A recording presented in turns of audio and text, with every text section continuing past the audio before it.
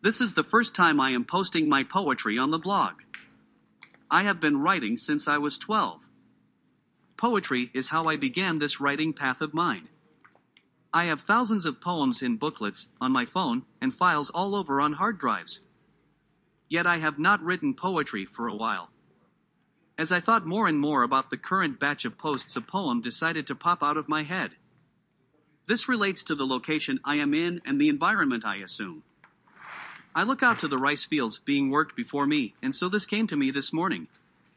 I awake with the sunrise.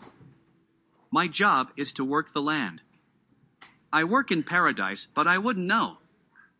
I trot in the mud, I labor each day. The sun beats down on me, sucking the strength from my body. My muscles should ache.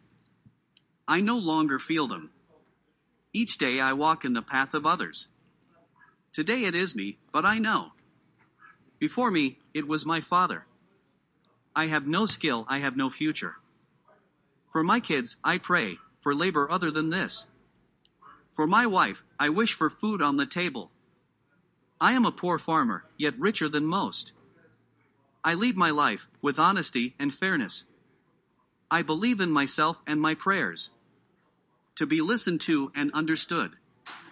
With the sunset, I settle, and my body aches. I am happy to see my family around me.